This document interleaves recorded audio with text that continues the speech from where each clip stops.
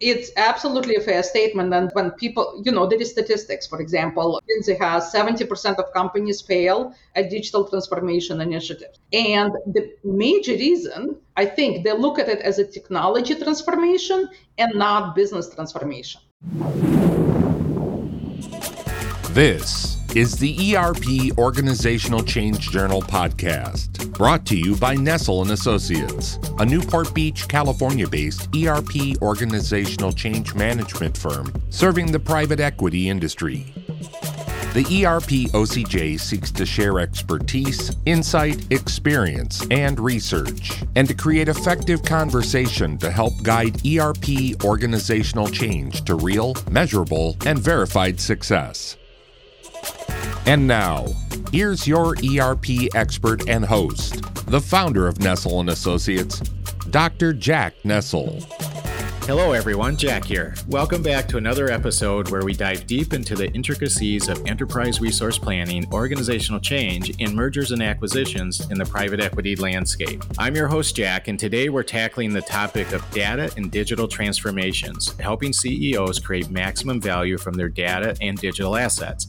The ever-evolving digital age has ushered in an unprecedented influx of data. Utilizing this data effectively is paramount, especially for creating value in the context of private equity firms and their stakeholders.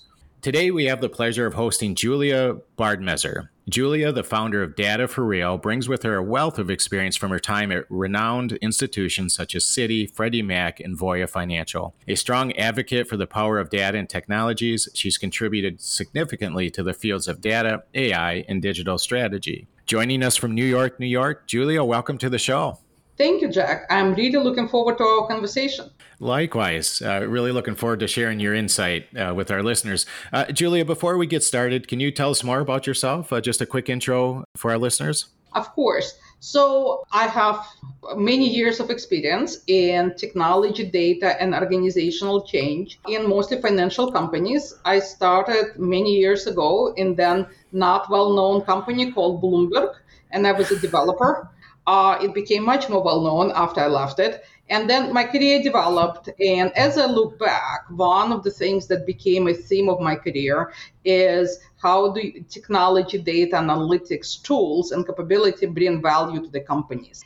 The value ranges from my work at FINRA, which in reduction of systemic risk in our economy, to very similar to Citi and Deutsche Bank, large banks too big to fail, making sure that the way data is managed reduces the risk of those companies, and going to Voya Financial, where data and technology and digital capabilities, analytics capabilities in achieving business value and growth of the companies. So that has been my focus and the pattern across all the work that I have done. Well, great. Thank you for sharing that, Julie. I appreciate it. And I'm really looking forward to this conversation with you today so we can share out some of that great experience and insight. Given your extensive experience in digital strategy, AI, data management, and combined with your practical approach to business strategy and leadership, I'm certain our listeners are undoubtedly in for a treat today. So I'm really looking forward to this conversation. Listeners, all of us here at the ERP OCJ hope you find this podcast useful as we share lessons learned, discover best practices, and explore the human element components of ERP organizational change. Please stay with us till the end. Julia will give us her actionable golden nugget of advice based on today's conversation, and I will recap today's key discoveries and offer my suggestions on how to implement what we've learned today with Julia. Our conversations here on the ERP OCJ are built around the listen and learn approach, but it's when you apply what you've learned that you begin to move the needle forward. So let's dive in. So, Julia, I would like to ask you a few questions more around, I think, the genesis of data strategy and digital transformations. And my first question would be, can you share with our listeners what drew you to the world of digital strategy and data management? I think you briefly alluded to it during your intro, but can you elaborate a little bit further? So it was more actually of an accident than anything else. When I started at Bloomberg, I was assigned to a mortgage team, and there were two new people, and one of us was randomly assigned in doing more UX work, and I was randomly, user experience, basically building Bloomberg screens, and I was assigned into something I would call now data integrity work. And that was accidental, but that's what happened. So I did a little bit of work there. And then when I moved into management, that happened second time. After a few jobs, I moved on to Bear Stearns. Then eventually I was at Freddie Mac, and I decided that I want to manage teams. And again, there were two teams. I applied for a position of a manager. One team was to support front office application for a trading floor.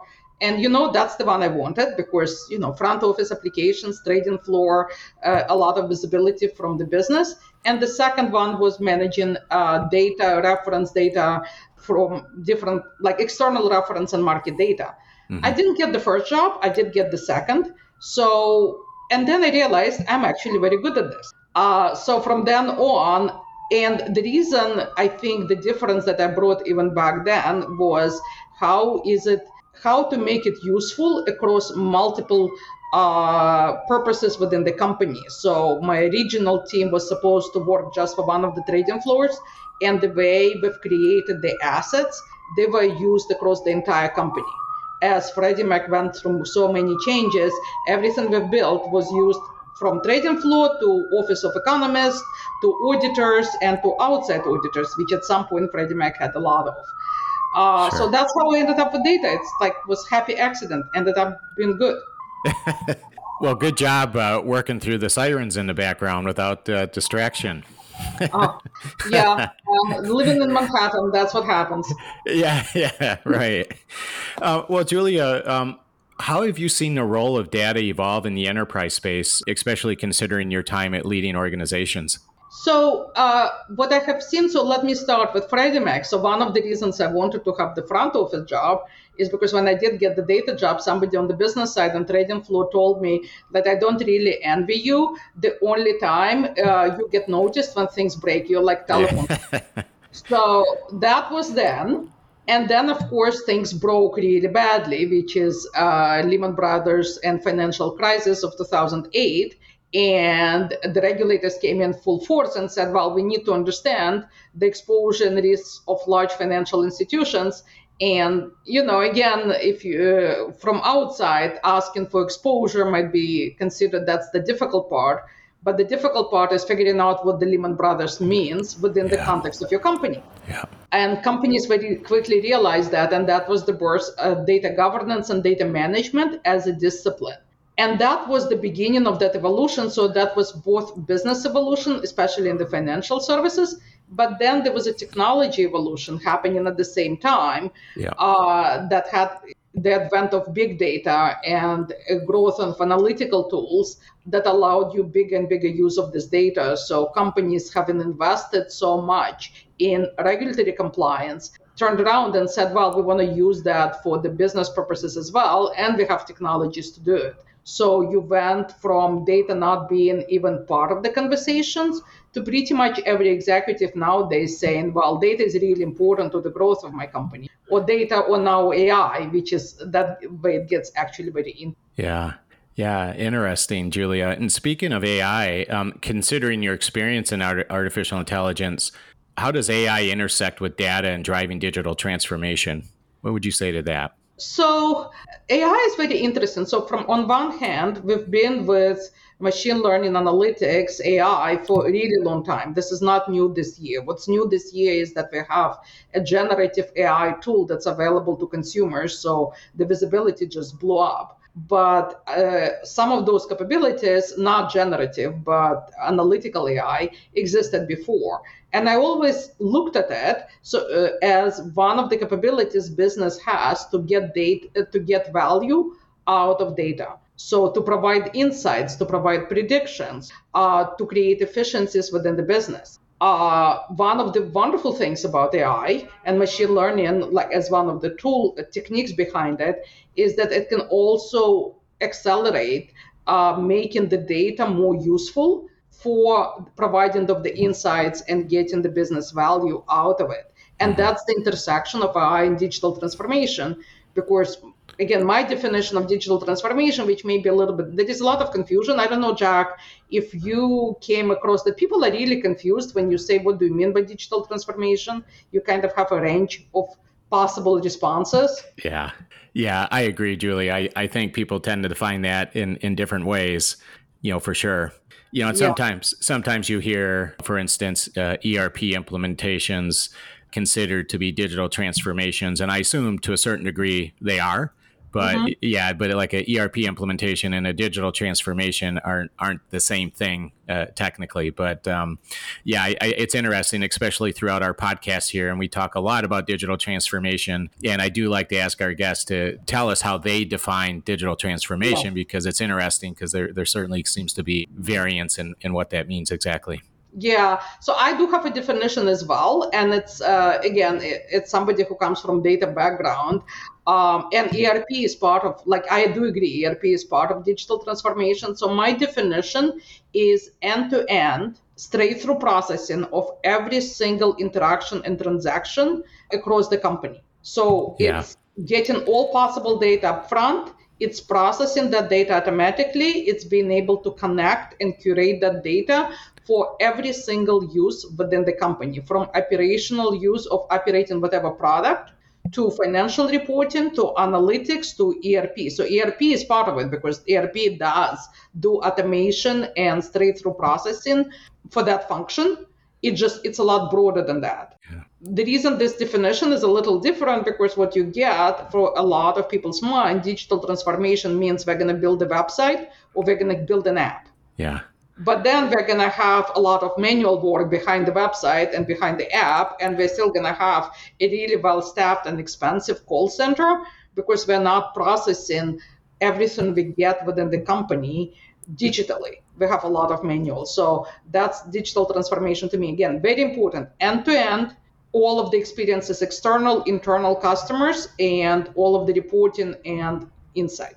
That's a great... Does that make sense to you, Jack? Yeah, that's a great definition. I really like that. I think you're looking at it very holistically in terms of not just the technology, but the people and the processes to support that digital transformation as well. Is that a fair statement? It's absolutely a fair statement. And that's, I think, one of the things that when people, there is statistics. For example, McKinsey has 70% of companies fail at digital transformation initiatives. Yeah. And the major reason, I think, they look at it as a technology transformation and not business transformation. Yeah, exactly.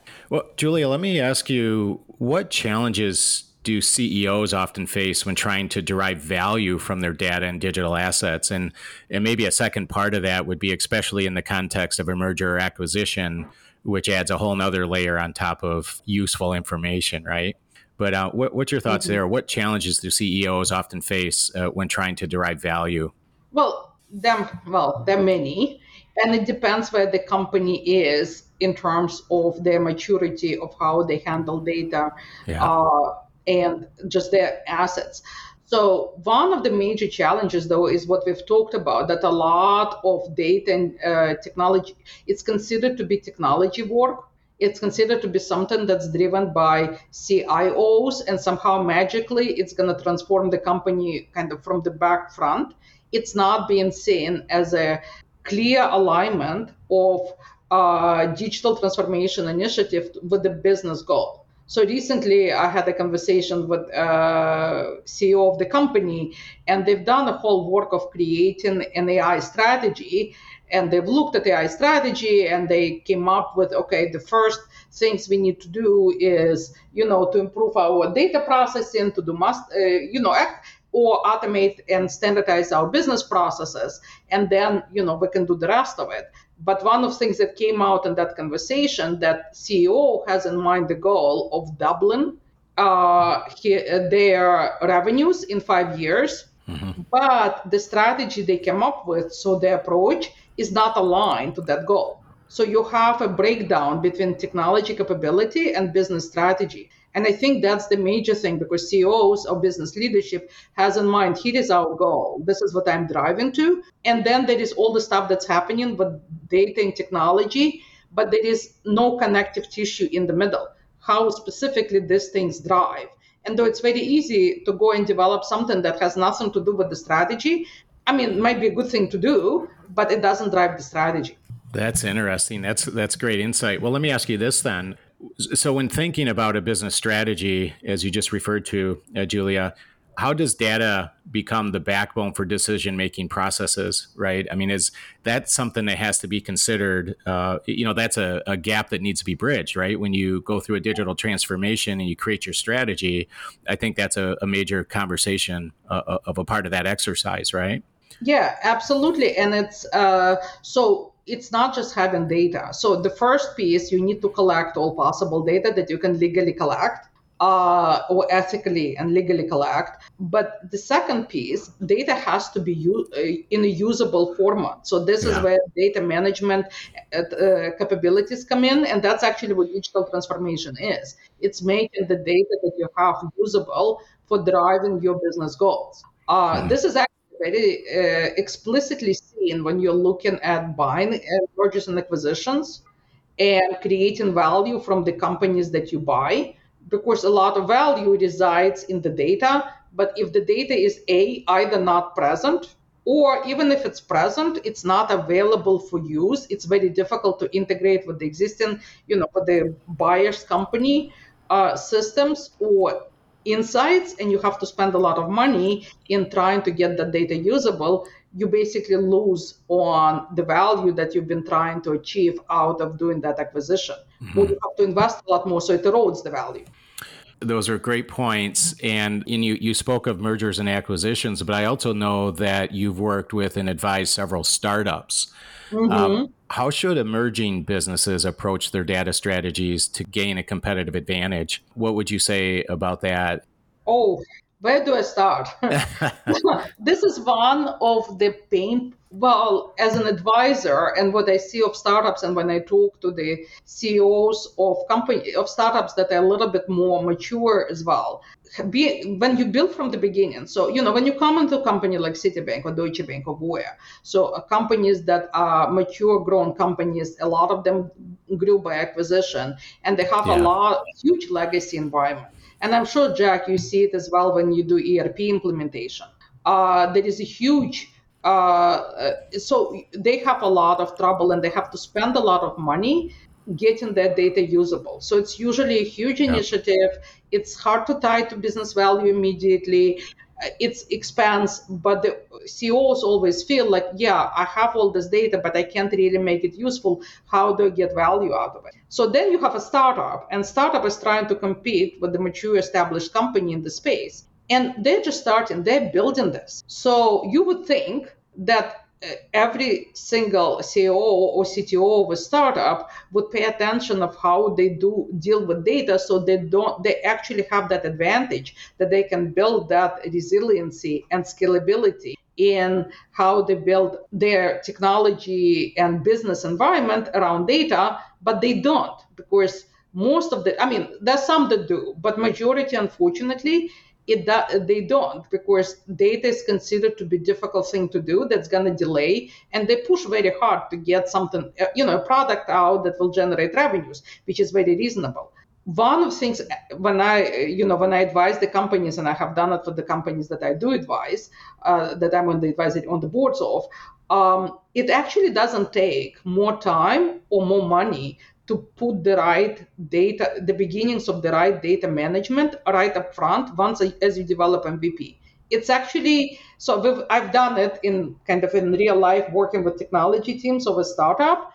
It doesn't delay the release. It doesn't cost more money. If anything, it actually makes follow-up development and development of the features better.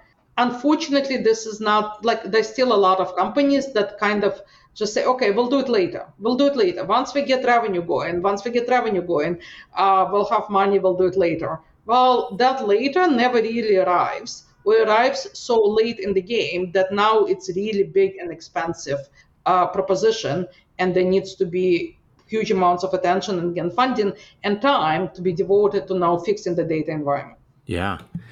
That's right. You do the right things on the front end, and it makes the whole process more effective and efficient. You remove some of the challenges and risk later downstream, right? If you do the right things on the front end. Absolutely. And you set yourself up to scale to more than one type of customer and to more than one product. Because a lot of startups, they start with one product. Yeah. So they all, as an example, a very practical example, all of their setup assumes only one product because that's their MVP. It's only one product. But presumably, if they want to scale, they want to offer more than one product. And then it's either really messy, or they create a whole new infrastructure and then they have problem accounting for it, or they have to go back and re-engineer the original MVP, which is full of risk as well. Mm-hmm. Yeah. And Julie, I know you look at and define, as we've discussed earlier in this conversation, digital transformation and strategy holistically. So how do leadership dynamics play a role in shaping and executing a successful digital strategy? So one of the things that's really important to me is that digital transformation is a business strategy. It's not a technology strategy. So business owner, business beyond sponsorship, it's a business strategy that has a business outcome that drives the business goal of the company. And then you align the technology initiatives, data, technology, analytics, AI to that strategy, but it's a business that owns that. And then it's a partnership relationship with the CIO, with CDO, whatever the title is, Chief Analytics Officer, to get that strategy executed. But again, the main piece is digital transformation is a business strategy. It's not a technology strategy. Yeah. What do you think, Jack? Again, in your experience, is that something that you see as a success factor as well? Absolutely. Absolutely. I couldn't agree more. I think that, technology is, it's there to support the people and the processes. And we talk a lot on our podcast and internally at NNA, what we call the triad, right? The people, processes, and technology. And I know, you hear that, right? And it tends to be a cliche, but when it comes to digital transformation and ERP implementation, it goes way beyond, success goes way beyond the technology or the functional capability of the application, right? Yeah. And to make it work. So they all have to support each other. It's a bit of a triangle or a triad. Yeah, I would say that leadership and organizational culture and the people is a huge aspect of a successful strategy. There's no doubts about it. Yeah, I mean, that's one of the definitions I have of data capability. It's not just technology. It's first and foremost, it's organizational people capability. Yeah. And then you have technology piece of that. By the way, that triangle that you're talking about, one of the things, the one I saw iteration on it recently that I really liked, that had a circle within that triangle that said data. And it touched every line of the triangle. So you had kind of all of that arranged around data capabilities. Yeah. So I like that a lot, as you could guess. I love that. Yeah. And the other thing, that triad, and of course the circle in the middle with the data, each one of those has an impact on the other variables, right? It's kind of an equation where people, process, technology, data equals success. And if any one of those variables change or doesn't exist at all, that has a huge outcome on the output of that equation. No doubt about it. Julie, I know when we spoke over the phone several days ago, we talked briefly about the future of data. And so I want to share with our listeners some questions I have around the future of data and digital transformations and mergers and acquisitions specifically. Mm-hmm. But given your vast experience, where do you see the future of data-driven digital transformations heading? Can you pull out your crystal ball, and what do you have to say about the future of data-driven digital transformations in general? So I think one of the things that's happened now with AI, with ChatGPT and generative AI, and that bringing even more focus around data and use of the data for the business growth, it's going to change the way. So one of my hopes, I don't know, hopefully it's a crystal ball, but that it will also bring back the necessity of making your data usable and being able to drive the transformation. So it's going to go from everybody acknowledging the data is important, but in conversation around AI, it's really conversation about ability to use data for growth. So it will kick that to the next level. The other one is AI brings enormous amount of potential, but there is also an enormous amount of risk. The power of AI, as we see, and we're just in the beginning, is enormous. Yeah. I've seen, that famous phrase that, one of the people who said it was Churchill, is with great power comes great responsibility. Yeah. a lot of that responsibility relies on what data do you use to train AI. And there's so many concerns around it, around ethical concerns and accuracy concerns. So it actually kicks data management into a much more much more important, but also adds more complexity. But it also brings tools to manage that complexity. So I'm very optimistic about where we're going with this. I think, but we all have to also keep in mind that responsibility portion that comes with that great power, and not misuse it and not unleash something on the world that we can't really put back in.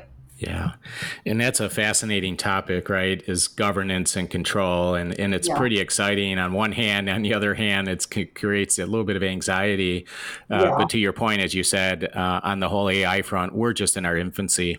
And it's going to be quite the roller coaster, I think, going forward here to see how things play out. Yeah, that's, there is a whole, when you have kids, there is a whole conversation about nature versus nurture. Yeah. Like what plays more in creating a character of a person. And there are tons of like philosophical and otherwise arguments about that. But AI, it's all about nurture. AI grows on the data we produce. So to a certain degree, is that going to be the face that's staring back at us, because it's going to grow on what we as humanity nurtured. Yeah. So that's going to be like, that's more of kind of less practical, more philosophical conversation. Yeah. But again, goes back to need to make sure that what we use is a good thing to use. Yeah, absolutely. Julie, as you know as well as I do, with respect to mergers and acquisitions in the private equity sector, typically during a merger and acquisition, there's disparate systems, right? Mm-hmm. I mean, there's different databases and different systems and different ERP systems, and and it's definitely a time of trying to figure out how to consolidate all that data, as you speak of, the circle in the middle of the triad, the people, processes, and technology. So how, and you've alluded to this throughout our conversation today, but I want to just ask this question again, maybe in a little bit different way, but how crucial is it for firms to have a robust data strategy, especially in the context of mergers and acquisitions? I think, not surprisingly, I think it's crucial. I think throughout the whole process, first, when identifying the target for the acquisition, it's important to consider what is your current state in terms of how you use data, your data capabilities. Are you prepared to take on the whole new company and integrate it? Are you prepared do you need additional capabilities in that space? Should you focus on companies that bring something to the table? So at the very least, it starts with a really good evaluation of what you have currently and where do you want to go in terms of making data useful for the business purposes of the company. So you identified the goal of the acquisition, but then you need to look at what kind of data and data capabilities you need to meet that goal. So that's even before you start. And then as you have identified the target, it's really important in the due diligence process to look at the target and see what do they bring to the table. What is the state of their own data capabilities, data strategy, usability of their data? What is the state of their talent in terms of the resources, in terms of the leadership? What are their business processes around managing the data? Are they how much manual processing do they do? Is the data available, usable? And it's really important to do it in the due diligence, because to assess and to figure out how much, whether to buy, and B, even if you decide to buy, what should be an appropriate price and how much money you should allocate to integrating, or in case of PE, derive an outsized value of this company, how much investment does that require? And that huge portion of it depends on their data and technology landscape. And it's even beyond, usually it gets looked at in terms of mergers and acquisition on synergies and being able to save money, but it's a lot more than that. It's a potential of realizing value, and either there is a potential and you should pay for it, or it's going to get you a lot of investment from you to realize that potential to get that value out. Is that something, again, that you have seen in your experience as well, that when Like you can get very unpleasantly surprised if you don't do that due diligence. And then after you bought it, I'm like, oh, Yeah, that's a problem.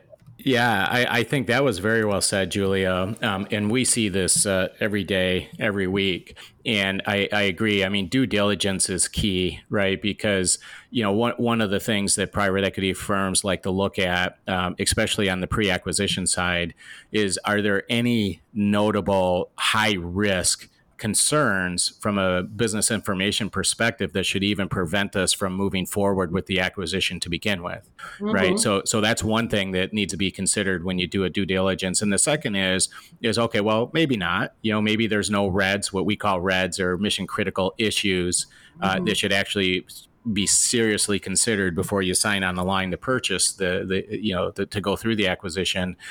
But then there's the other idea that you look at is post-acquisition, and that is really, okay, potential versus actual current value. And in what would it take? So we know the current value here in terms of, the business information may not be very high, but with like you said, organizational capital, time, money, and effort, there's substantial potential to really move our business information along, to take this data and create more improved business intelligence. So, that's one thing that we look at frequently during our due diligence. And I think that the way you expressed that was right on. And sometimes, Julia, too, I will say it depends on the private equity firm. I think that some PE firms perhaps understand that better than others. It's one thing to say, hey, yeah, there's just no major risk from a business information perspective that would prevent you from an acquisition. But what you also don't want is to have a surprise after, post acquisition where, hey, surprise, it's, $3 million in significant organizational capital to get you to where you want to be. So you may not be broken, but you may not be running very well either, right? Yeah, exactly. Jack, you're absolutely right. There is a risk portion of it. So there is cybersecurity risk, information security risk, privacy risk, regulatory risk that needs to be looked at during due diligence. But there is also risk of not realizing the value that you're trying to realize because the data management discipline is not there. But then there is an upside, because if you can uncover uncommonly good data and data capabilities, you can get to your value much faster and you can realize a much better return. So you want to look at it both ways. You want to look at it on both the risk and the risk of both, regulatory, like cybersecurity risk, but also risk of not realizing the value and overpaying for it. But then you don't want to miss the opportunity on the other side if the capabilities are just there that are really good, that will speed you up and accelerate your ability to extract, to get value out of that acquisition. Yeah, exactly. And Julia, we've seen cases where it was presupposed, it was assumed going into a due diligence from the PE firm that the ERP system was just was garbage, right? That it wasn't the right fit. And so what we try to do is we go in and be very objective in our approach to systems assessment. And there have been times where we went in and we took a deep dive look at the functionality of the ERP system and determined that it's not the ERP system. Your cornerstone, we call it, the ERP system is okay, but you have some major disconnects and gaps with the people and the processes. So we need to focus on configuration or improve training. So there's other aspects there, so you don't have to throw the baby out with the bathwater, so to speak, right? And make the assumption that you need to spend millions on a new ERP system when in fact you just need to, you need to get all the right people around the table and just focus on, maybe it's process discipline or, maybe it's just a more thorough understanding conceptually of how a ERP system works. And so we've been in those positions before where the key that we've discovered during the due diligence during one of these transformations is not that you necessarily need to replace your digital, your technology, your functionality and your applications, but you need to focus on the bigger picture, the holistic picture, and which includes those other pieces that we've talked about throughout our conversation today. And that's a useful thing to know before you buy the company. Yeah, absolutely. Yeah, absolutely. Yeah. So, Julia, I know you mentioned AI, but being someone who's very interested in technology, and really, I guess more specifically, me personally in my research, not only interested in technology and where it's going, but how that will impact that triad. How does that impact that equation for success? So what are some emerging data products or tools that leaders or organizations should be aware of in this landscape? Is there anything else that comes to mind in terms of data management, big data, anything like that you could share with our listeners? So obviously there are tons of tools out there. So some of them, there is a new class of tools emerging that evolve both data quality and data lineage into data observability. And for AI, that's actually really important because what you get around data, you actually see the data that flows into execution of the model. And you can know, it allows you to see whether the output, do you have problems with the data that's flowing in, both from the side of, some of the questions around AI, is it producing the right answer? You don't necessarily have visibility into the logic, but you have to have visibility into the data that went in both in training and execution. So there is a whole tool set that's emerging around data observability, and it's kind of evolution, to my mind, as I said, both of data quality and data lineage. Then there is a wonderful set of tools that's emerging around making development more efficient. One of them is code generation. So that's basically, because one of the things, the reason I stopped being a programmer, because I got tired of learning yet another details of new API or new, details of the syntax. But I really like the logic portion. So what AI code generation tools, I think, give you is that you focus on the logic, and AI is the one that has to learn the details of the syntax. So that's a very powerful set of tools for efficiency. The other side of it also can produce documentation. So a lot of mature companies have a lot of systems that nobody knows anymore how they work, and a lot of business rules are embedded. And it's very expensive to go and figure out all the business rules, and that's why a lot of companies don't actually touch those systems because they're not sure of everything that's inside. So having the AI-enabled tools that can generate documentation and can make that hidden logic visible is incredibly useful. And it's risk reduction and it's acceleration of the process. And then, of course, the whole kinds of tools of, generating content, so marketing content, copywriting, all of that work, and just analysis, predictive analysis. All of those tools are growing. So it's once you have all of this data, being able to use it for accelerating the growth of your companies and pinpointing where you need to go.